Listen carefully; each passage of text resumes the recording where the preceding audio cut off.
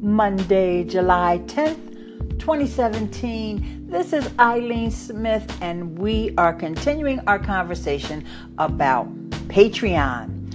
And today I want to talk to you about what it's like to be a patron.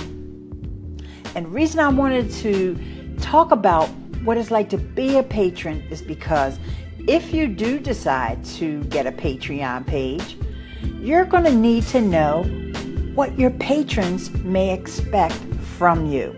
So I'm a patron of several people over on Patreon, and the first one that I want to talk about and tell you about the experience of being a patron is Dave Jackson. Now, if you're a podcaster or if you're a budding podcaster, you need to follow Dave Jackson from the School of Podcasting. Dave actually has more than one Patreon page, and the one that I decided to support is from a podcast he has called Weekly Web Tools. Now, I was very strategic in picking this particular podcast to support on Patreon, and here's why. Because he has a lot of supporters already on his School of Podcasting Patreon page. But I wanted to make sure that Dave doesn't give up on this particular podcast. It's a smaller audience. It's a shorter podcast.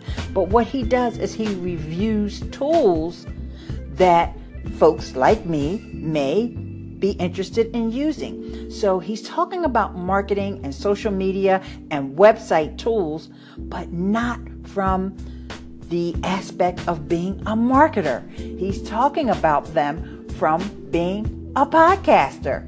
So that's something that I was really interested in showing support for, and I don't want him to stop this podcast. So there's another reason why.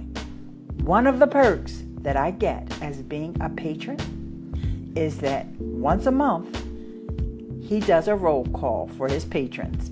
And if you're at a certain level, you get your name mentioned during his podcast every month. Now, if you're at an even higher level, you get your name mentioned every episode. And I'm at the $5 level, so I get mine mentioned every month. Now, there's another person that I want to tell you about that I'm supporting as a patron over on Patreon, and that is Tim Schmoyer. Tim Schmoyer is from Video Creators. If you're even thinking about having a YouTube channel, you want to follow Tim Schmoyer. Now, Tim Schmoyer has a massive audience. He's got over 200,000 subscribers on YouTube. He also has a podcast. But one of the perks from being a patron over there is that he does these monthly patron-only hangouts. He uses a tool called Zoom, and he actually has us on there as a community together talking about our different questions that we have, what our YouTube channels, what we're going through, what's been successful, what hasn't been successful, and sometimes he actually airs them on his YouTube channel. So I got a chance to make an appearance on the Video Creators YouTube channel because I'm a patron. And another thing, when I actually got a chance to meet Tim Schmoyer in person at Social Media Marketing World, he absolutely knew exactly who I was, because not only am I a patron, but we've talked. We have a connection that goes just a little bit deeper than me just being a subscriber over on YouTube.